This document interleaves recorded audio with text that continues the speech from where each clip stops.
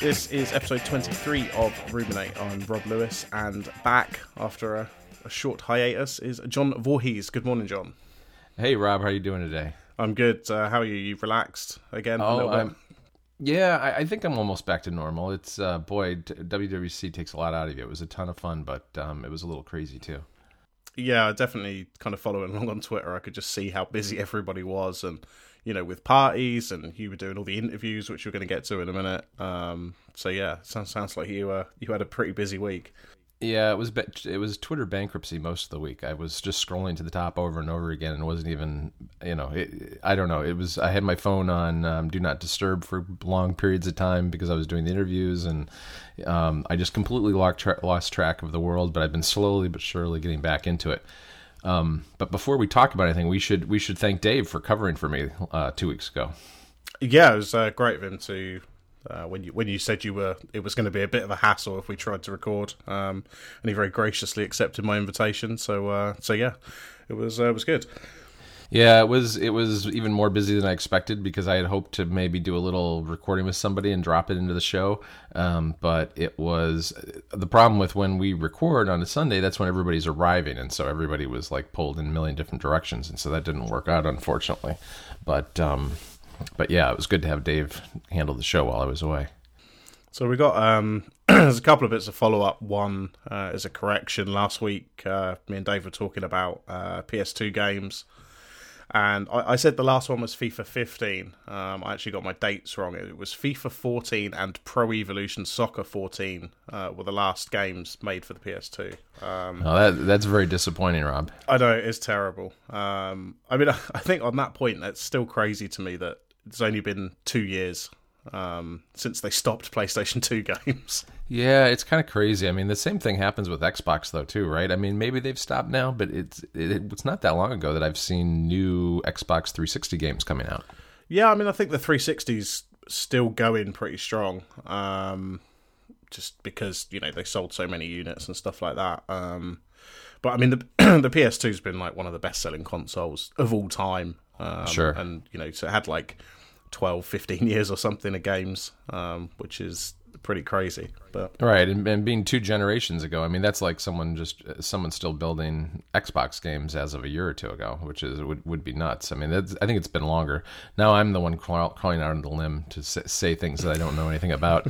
They're probably incorrect, but I don't think I think it's been longer since we've seen an Xbox game. Yeah, definitely. And there was one other thing we were talking about. A sequel to Red Dead Redemption. We're going to talk a little bit about E3 in a bit, but one of the things we were chatting about was there was possibly a Red Dead announcement at E3, and sadly that hasn't happened. There was a few rumours, and somebody was pretending they had inside knowledge that it was going to happen, but yeah, no Red Dead announcement at all. Oh, that's too bad. I saw that rumored, and I don't know. Maybe I'm just recalling seeing tweets from you or something, but. I was kind of looking forward to that too because I think that's a pretty cool game. Yeah, definitely. I mean, as I did say last week that Rockstar generally don't announce anything, but there'd been a statement from Take-Two saying that they were going to be at E3 in a big way. Take-Two are Red Dead's publisher or Rockstar's publisher, but no, that didn't happen. So I guess we're just going to have to wait a little bit longer to find out what the next Red Dead game's going to be.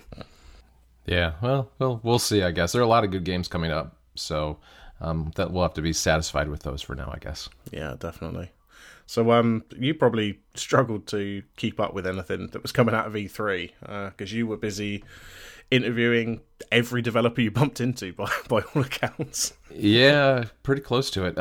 It was actually hard to keep up with WWDC too. I mean, that's kind of the irony of being there is that I didn't have a ticket, but I was so busy during the day that I didn't see anything other than the keynote and the platform State of the Union. And I still haven't actually. I'm going to start watching the sessions today after having recovered for the last week.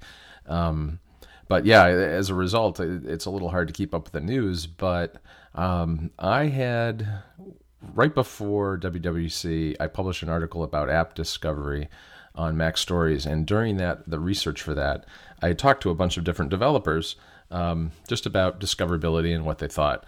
should change on the App Store. And I took the opportunity to pitch them on the idea of doing some interviews while I was at WWDC. And everybody was very receptive to it. The difficulty, though, was that no one could really schedule anything in advance because we didn't know what was going to be announced. We didn't, no one wanted to really talk before the keynote because all you end up doing then is looking wrong when they're published. And no one really knew what their social schedule was going to be or what sessions they wanted to go to. So one of the things that made it very busy and tough was that I started out Tuesday morning with about 2 hours of contacting tons of people. Because in the end, I think I ended up interviewing about 21 people over 16 interviews. And that wasn't even all the ones that I probably could have done. I probably could have squeezed in 2 or 3 more. But as it was kind of exhausting. I would start the mornings out, just scheduling everything out and then slot them for 1 hour because I typically they usually were 15 minutes to 30 minutes long. I would talk to somebody and then rush off and add all the metadata and upload them to SoundCloud and announce them on Telegram and Twitter. And I could get that done in about an hour. So that worked out pretty well. But it made for kind of a relentless process, and interviewing people is a little draining in and of itself because you kind of be on and you have to be listening intently to kind of push the conversation forward. And but it was a ton of fun. I had a great time, and I met a lot of people who, some of the people I interviewed I knew already pretty well, but I'd say about half of them I had actually never met. So it was neat to kind of chat with them and get everyone's reactions both to what was announced and talk to them a little more about their own projects. Yeah, I was. I said to you before we started recording, but I waited until they were all out, and then I sat down and did some Lego and listened, all the way through for 4 hours or whatever it is. And what stuck out for me was your amazing ability to come up with different questions for each person you interviewed. You somehow managed to not really ask the same question twice to anybody. Yeah, thanks. It was that was kind of the hard part, but it helps that I kind of knew what all these people do and what their interests were based on what apps they work on. So that was kind of how I did that. But going into it, I was worried about 2 things in particular. One was the background noise, because I knew there was no way I was going to be able to do this anywhere other than somewhere that was noisy. And the other one is I just have never really interviewed anybody, so I didn't know whether I was going to be any good at it. Which is why I interviewed Tom Pritchard when he was in Chicago, because I figured I'd take him to a restaurant, see how it sounded, and it was good enough. I mean, the background noise is I'm sure it annoys some people, but it also kind of lends itself to the artifice that it's the Mac Stories Lounge, which is what we call our Telegram channel. So it's a little bit like we're sitting in the lounge just chatting about stuff in a bar, which is exactly where I was, in the Park 55 bar all week. Didn't get out of that bar much. Oh, really? Is that what you were actually doing? Or you just sat in the bar? I sat in a bar, and the bar was really quiet from about 10 a.m. till 4 p.m. So it was the perfect place, and the wait staff was really the service quality was really bad. So I was never interrupted by a waiter. I just would set up my little portable studio at a table, and people would come by and I'd chat with them. And sometimes there were other people who I was hanging out with sitting next to me listening while I was doing it. I had like a little studio audience from time to time. Oh man, I don't know how you did it, but yeah, you really did a great job. No, thanks. And there's an RSS feed that SoundCloud has generated. We'll put an Overcast link in the show notes as well. So yeah, grab all those episodes. Right. I mean, the thing is that there's a lot of different ways to listen to it if you want to. I mean, each individual track is on SoundCloud. As you said, there's an RSS feed and an Overcast feed. There's also embeds in the article that I wrote following up on it and kind of talking about the trends and things that were common to a lot of the interviews. So there's a lot of different ways. And if you're a Club Mac Stories member, you can get the full file with chapter markers, thanks to Tom Pritchard's podcast chapters app. So there's a lot of different ways to listen to it if you want. Perfect. So we're going to just mention a couple of things that we're excited about. We're not going to go in depth. If you want in-depth WWDC analysis, I recommend Upgrade 93 and ATP 174. Those guys are going to go into a lot more detail than we are. I think there's no point in us rehashing everything that those guys have said. So I think that's the big one on iOS. I think was deleting default apps, which actually wasn't even kind of announced at WWDC. It was just a separate kind of help documentation after the keynote. Yeah, it was discussed in a little more depth during the live talk show recording. I don't know if you've listened to that. They're not actually being deleted; they're just being hidden. Yeah. So they're not going to save you any space, but you do get the icons off your screen. And the reason for that is that part of it has to do with code signing. It's a security measure and a check. And if you were to pull out the apps, the codes, the binary would look different, and it wouldn't be possible to get the security check. So they leave the code in there. They just hide the icon. Yeah, and I think that's fine, because I don't know about you, but for me, like, I'm not trying to save 5 meg of space by deleting the Stocks app, which I'm sure is a tiny app. Like, I just don't want it there. Like, I don't need to have this folder that's just called unused apps because I never use them. I just want to get rid of them. It doesn't really bother me. Either way, whether they're actually deleted or not. And right. Then you kind of fake re-download them from the store and they get unhidden again. So yeah, the majority of the apps are I think relatively small ones, so I don't think that that's a big issue. But it is nice that you can kind of, if you want to tidy up, you can get rid of the ones that you never look at. Like, I assume Compass is on that list, but there are a lot of little things that people don't use, stocks, that sort of thing. Yeah, definitely. Is there anything that you're kind of excited about specifically? Yeah, there are a couple of things. I think Messages is going to be pretty huge. I mean, especially for developers. Apple's really created a separate platform for app development through the Messages app. They've taken, as I watched that part of the keynote, I was struck by how close it is to things like Telegram. I'm not as familiar with WhatsApp, but I know they have that. There are a lot of similar features there. And Facebook Messenger has, for instance, had apps built into it for quite a while. Of course, if you're in Facebook Messenger and you want to get an app, it kicks you out to the store.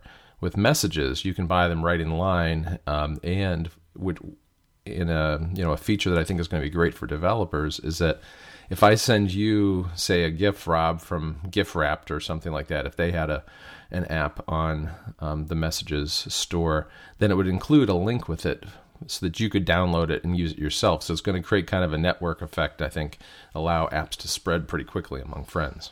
Yeah, definitely. I mean, you take a look at Twitter on any given day. If somebody posts a screenshot of something, of any app, the first reply is always, "What app is that?" Right. And I think you're going to get the same kind of reaction with Messages. But as you say, if there's a link there, I can just click it and go, "Great, now I can send John GIFs as well." Right. It's definitely a really smart way to do it. And yeah, I mean, it was kind of funny to watch that during the keynote with everybody kind of tweeting, going, "I don't understand this. What are young people doing with Messages?" But yeah, suddenly everybody on Twitter was old. I don't know that I really get it, but it's fine. I mean, I get it. I'm an old guy. But in any event, I think part of the problem with the demo is that they show every feature, and so you're not going to always use every feature in every conversation, and so it just looks like a cluttered, crazy mess when you see it all at once. Oh yeah, definitely. But yeah, as you say, I'm excited about that because iMessage is built in, so it's nice to use iMessage if you can. But if it doesn't have features like auto link expansion and stickers and GIFs and stuff like that, then it's maybe not so good. But yeah, this is going to be a pretty good update, I think. Yeah, I've been trying it out for the last couple of days, and one thing that's really pretty cool too is if you send someone a link to a music link to iTunes, it has a little player right in line, so you can listen to the whole song, which is pretty cool. Oh, that's nice.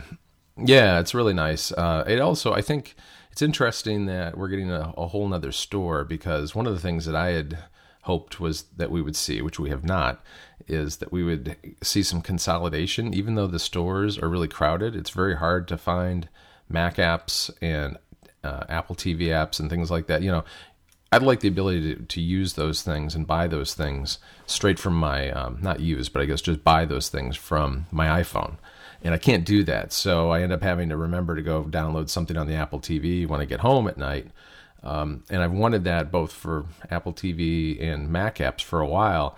But this is kind of a decoupling of certain kinds of iOS apps from the main store. I mean, I suppose it's good in that it's going to declutter some of the top lists, because if you go in there, you'll see all these kind of fake emoji apps like the Kardashian emoji and everything, which are really just keyboards that, you copy what are effectively stickers and paste them into your messages. And so this will presumably take those out of the main store and put them in the messages store and create an opportunity for other types of apps to get into those lists.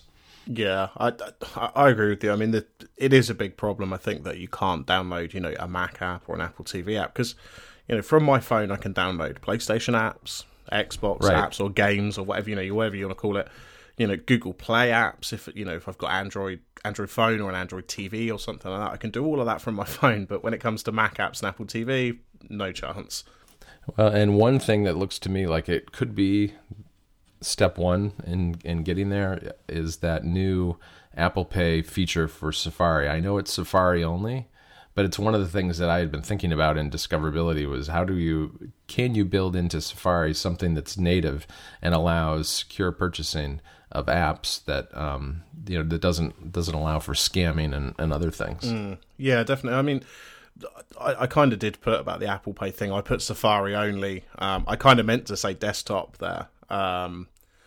Because obviously on the iPhone, like Safari on the iPhone is huge for mobile. Desktop, not so much. Right. But I mean, it is nice to have it there, and maybe they can expand it to other browsers. But if not, it's still a kind of useful feature. Yeah. I guess, I mean, we mentioned the TV. That's getting a dark mode. That was pretty much it. There was a few other little bits that Siri's maybe getting a little bit better, and the remote app's been updated finally. But yeah, not too much on the Apple TV this year. Right. I mean, I think the other big area was probably the watchOS, because that was really pretty astounding to see what they've done without actually upgrading the hardware, the performance they've squeezed out of the Apple Watch.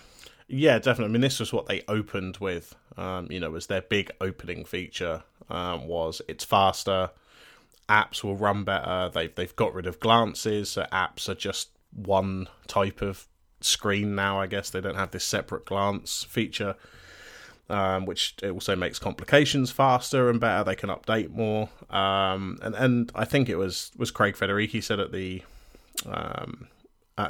talk show. Kind of implied that they'd underestimated or severely overestimated how much battery they would be using. So now they're kind of taking some of that back to make the watch a little bit better. Yeah, they also had some RAM to spare, so they're able to keep things resident in memory longer, which gives you. I mean, it's going to depend, I guess, on the size of your apps that you have on your watch, but the things you put in your dock that you use most frequently will be memory resident, and so they'll launch a lot faster that and complications on whatever your current watch face is will launch almost instantly. Yeah, I mean, I'm really happy about this because I've kind of been a bit down on the Apple Watch. I think a lot of people have. I mean, I like it. I wear it every day, but I use it mostly for notifications. And that that's not because that's all I'd want to use, but the apps have been so slow that it's just not been worth it. So watchOS 3 is really gonna kind of make it feel like a brand new watch. Yeah, that and the combination of, I guess, using a little bit more of the budget they had on battery and RAM, combined with the fact that you can get background updates of the data on a periodic basis, which I think you can do something on the order of a couple an hour. I've been told as many as 50 updates a day. So, weather apps and, I don't know, note-taking apps and news apps, all sorts of things like that can update their data periodically. So you won't get stuck looking at it and looking at, maybe a days old information for 3 seconds while it updates. Yeah, definitely. There's a couple of other things on Mac OS, which is now called Mac OS as opposed to OS 10. Mm-hmm. We've got the font size in Notes can finally be made bigger. It was just so tiny compared to everything else in the script in the UI. I messaged you last night to ask you because I knew you were installing it, because it's basically the one feature I actually care about. Yeah, I was given a hard time for posting that screenshot into the MacStory Slack. They called me the old man who can't see notes, but I think everybody has a hard time with that font. It's so small. Yeah, I think I've heard, maybe it was on Connected. I think Stephen Hackett was complaining about it, or maybe Mike as well. So yeah, I mean, it's definitely it's a tiny little feature, but I'm really happy about it. We're also getting auto unlock. If you've got a watch, it will just automatically unlock your Mac, which is nice. And then copy and paste between Mac and iPhone. I don't know how well this is going to work, if it's going to be a pain, but we'll see. It's kind of a nice extension of, what do they call it, between the two? I can't think of the word that they call it. Continuity. Continuity, that's it. It's a nice extension of that to be able to kind of keep, I guess it's going to keep the same clipboard. I'm not sure if there's a timeout between it or whatever, but yeah, it'd be interesting to try that out.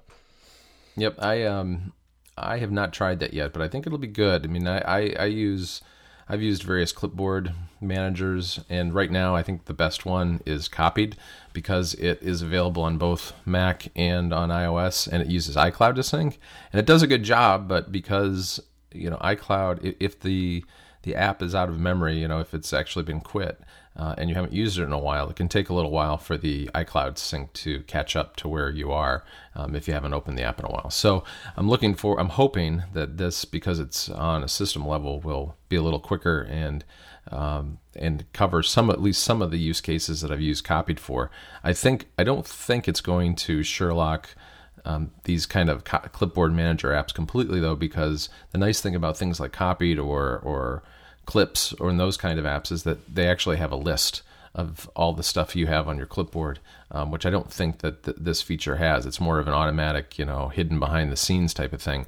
Whereas with Copied, you can kind of scroll through the list and find something you copied, maybe 2-3 hours ago really easily, and use that if you want. Yeah, I use Alfred on the Mac. That's now got a clipboard management feature. So it'd be interesting to see if, I don't know the ins and outs of the APIs, but if I copy on my iPhone and that goes to my Mac, will that get picked up by Alfred or these other kind of clipboard managers? Who knows? But, it'll be interesting to see. If not, I can just disable it, I assume. Yeah, the other thing that's kind of cool is the notes collaboration. And I tried that a little bit yesterday with Federico, and it works well. The problem is there's no indication that the other person has updated your notes. So, no timestamp, no badge on the icon, no push notification, nothing. So, I just happened to open it later and see that he had typed something in. I mean, I don't know when he did it. Did he do it immediately? Did he do it 5 hours later? That's just how it works. And hopefully they'll add something that makes that a little bit more, work a little better without being as annoying as something like Dropbox Paper, where, we get an email every single time someone edits it, which is not the solution that I want. No, definitely not. And, once I'm on the beta, we can, maybe we'll just try it out for 1 week and see what happens, and hopefully we won't lose all our notes. Yeah, no, we'll see. I mean, so far so good. I'm not sure exactly how it resolves conflicts. I saw some speculation on Twitter the other day that it's not necessarily last edit wins, and I don't think anyone's figured out exactly what's going on behind the scenes yet. But I think it'll be fine if you've got two people periodically editing a document like you and I do when we do the show notes, because there's enough time separation between the edits that I doubt it'll result in conflict problems. Yeah. So anything else on what was announced last week? I think that pretty much covers it for me. Yeah, I don't think so. I mean, I've just been kind of geeking out since I got back. I spent yesterday, I got a 500 gigabyte SSD and installed OS 10 Sierra on it, 10.12, I guess.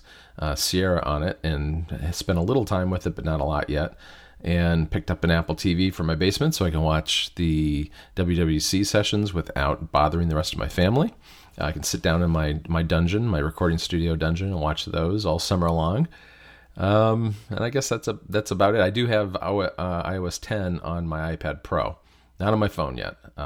It's still it's stable for the most part, but it does some weird things with some apps, mostly layout type things. Yeah, I'm not going to install the beta yet. I think I'm going to at least wait until the public beta is out. And then maybe I'll do it. Yeah, it's kind of a battery hog right now too. Yeah, and I'd be horrified if Overcast broke on one of these, because it's basically the main app that I use on my phone. So I really don't want to risk it.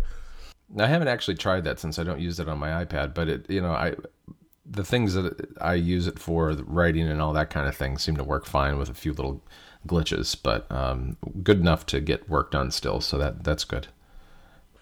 So the other conference that's not WWDC that was running last week was E3. The games. It's not really a conference. I guess more of a, I don't know. You'd got like a trade show almost. So yeah, I mean there was quite a lot announced. I was saying to you earlier, it's the difference in coverage with the Apple coverage of WWDC. It's always very detailed, and here's a list of everything that's been announced, and here's all these documentation and stuff like that. For E3, it's kind of just a mismatch. Like, so some sites will post about the PlayStation announcement, but won't post about the Microsoft one, and it's kind of hard to see everything that has been announced. Yeah, no, I noticed that, and I came away. I mean, I was having a hard enough time keeping up with WWDC when I was in San Francisco, so I didn't come out of that week with much of an understanding of what was going on at E3, other than people were excited about Zelda. Cuphead's had a really cool trailer video that goes for like 5 or 6 minutes, and that they're remastering Crash Bandicoot, which seemed like a pretty cool thing. Yeah, so this was the big one from. There's a couple of big things out of Sony's announcement. The two that I was interested in was, as you say, Crash Bandicoot 1, 2, and a third Crash Bandicoot game are all being remastered for the PS4, which I think are going to be out maybe towards the end of the year, possibly early next year. So, yeah, that's kind of exciting. It's nice to get some of these older games that maybe don't hold up so well in terms of graphics. Getting a nice remaster. I think a lot of people kind of saw this coming, because there's it's not really a spoiler because it was everywhere, but there's a playable version of Crash Bandicoot in Uncharted, or you can play a level. So, that's kind of exciting. And the other part was a new Spider-Man game that's being released exclusively for PS4, and the trailer looks really fun. Yeah, that's one I actually still haven't looked at. I should look at this link that you put in here, because I heard Mike Hurley talking about it on Remaster. And I know that Federico had kind of called the Crash Bandicoot thing too, I guess, when they talked about Uncharted, which I didn't listen to because I haven't really played the game yet. But Cupheads is the one that makes me want to buy an Xbox. And I saw that they announced some sort of new Xbox that's coming out. That it's very confusing to me what's happening with Xbox right now. Do you know what? It's a little bit like a PlayStation Slim maybe coming out towards the end of the year. Yeah, so it's basically just a smaller Xbox One. So it's the Xbox One S, but it also has the ability to play 4K UHD Blu-rays. Hi Joe, and. To which I say, who cares? Yeah, I thought the same thing. But yeah, so it has. I mean, I guess potentially, if it can play 4K Blu-rays, then it has the potential to play 4K games, if that's the kind of thing that can happen with the hardware. Sure. But I guess, yeah. I mean, if you were going to buy one, I would say wait for this one. This new one, just because. You've got two options. You might as well get the slightly better one. Yeah, if they're doing that though, I suppose they're not gonna drop the price, I bet. Yeah, there is that. So yeah, maybe you could get a pretty good deal on a standard Xbox One. Especially I don't have for Cupheads, which is not it's not exactly a intensive game. Yeah, I'm not gonna probably buy an Xbox just for one game, but and I don't have a 4K TV, so sorry, Microsoft. No, I'm actually buying. I'm looking at getting a new TV for our living room, and I'm going to get 4K just so I can watch like House of Cards in 4K, I guess. Yeah, you might as well at this point, I guess. I don't know. I mean, it's hard to know. There's still not a lot of content for it other than on Netflix, but and I wonder what that's going to do to your yeah, you're out with your ISP. I mean, I wonder if do you have the bandwidth to do that?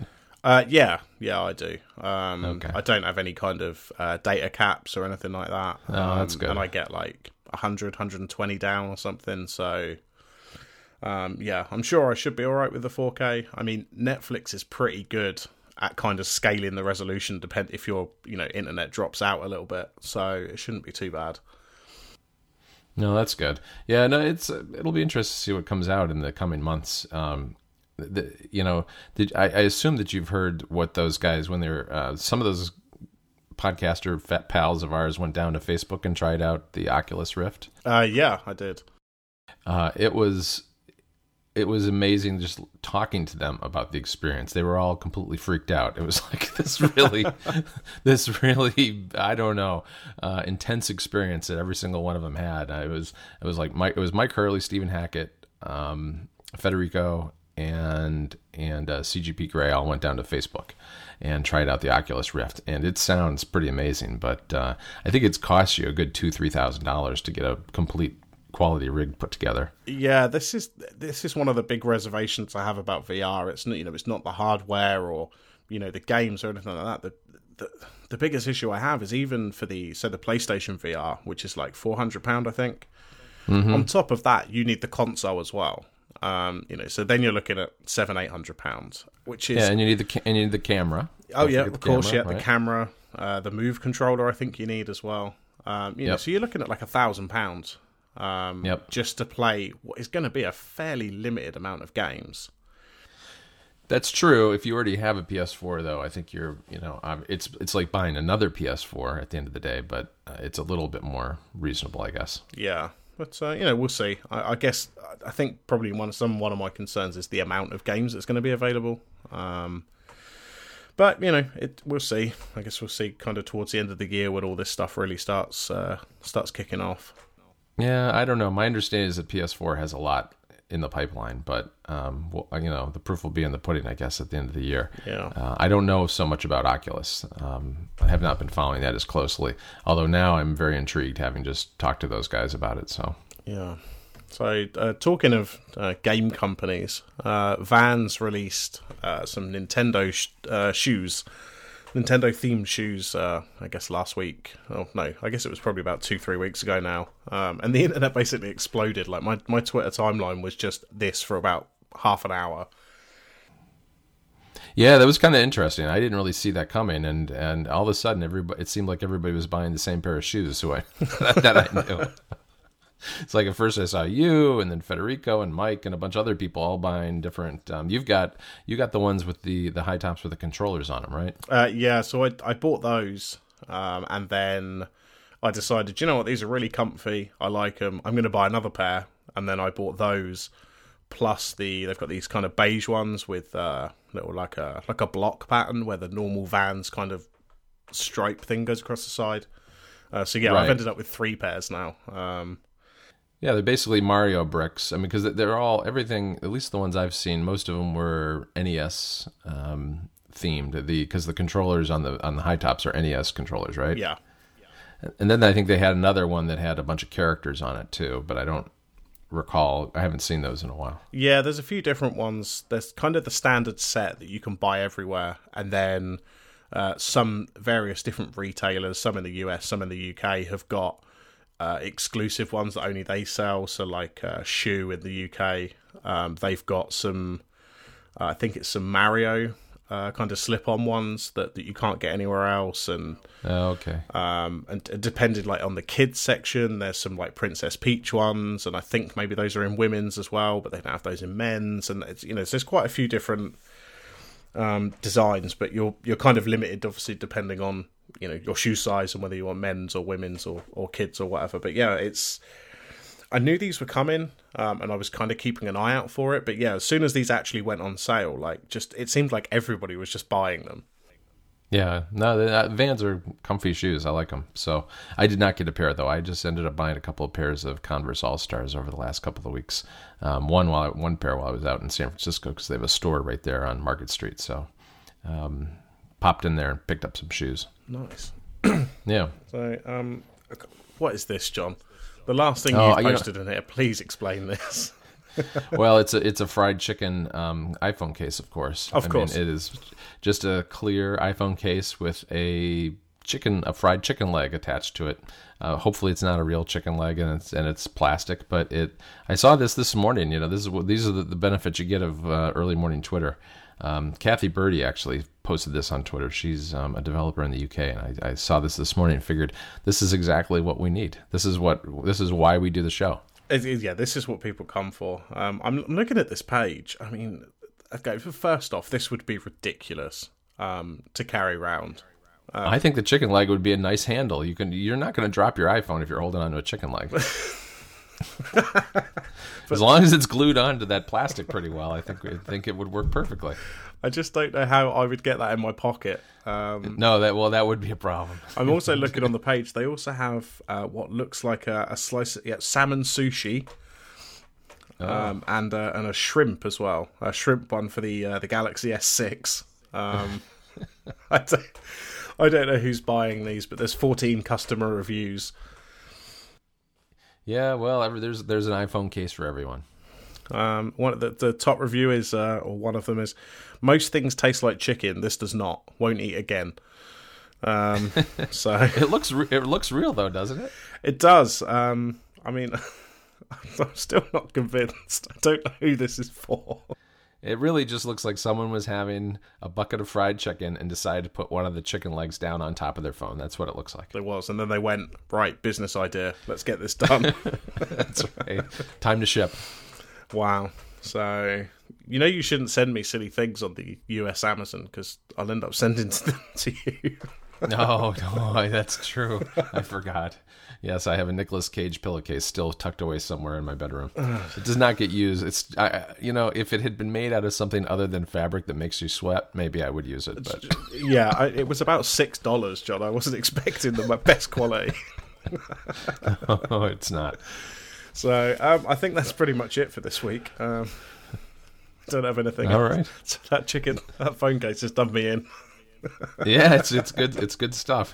Yes, if you'd like to find Rob online, you can find him at RM Lewis UK on Twitter and me at John Voorhees. See, I'm doing that for you, Rob, because since you're losing it. You're such a pro, John. That was perfect. Let's call it a day. All right. Speak to you later.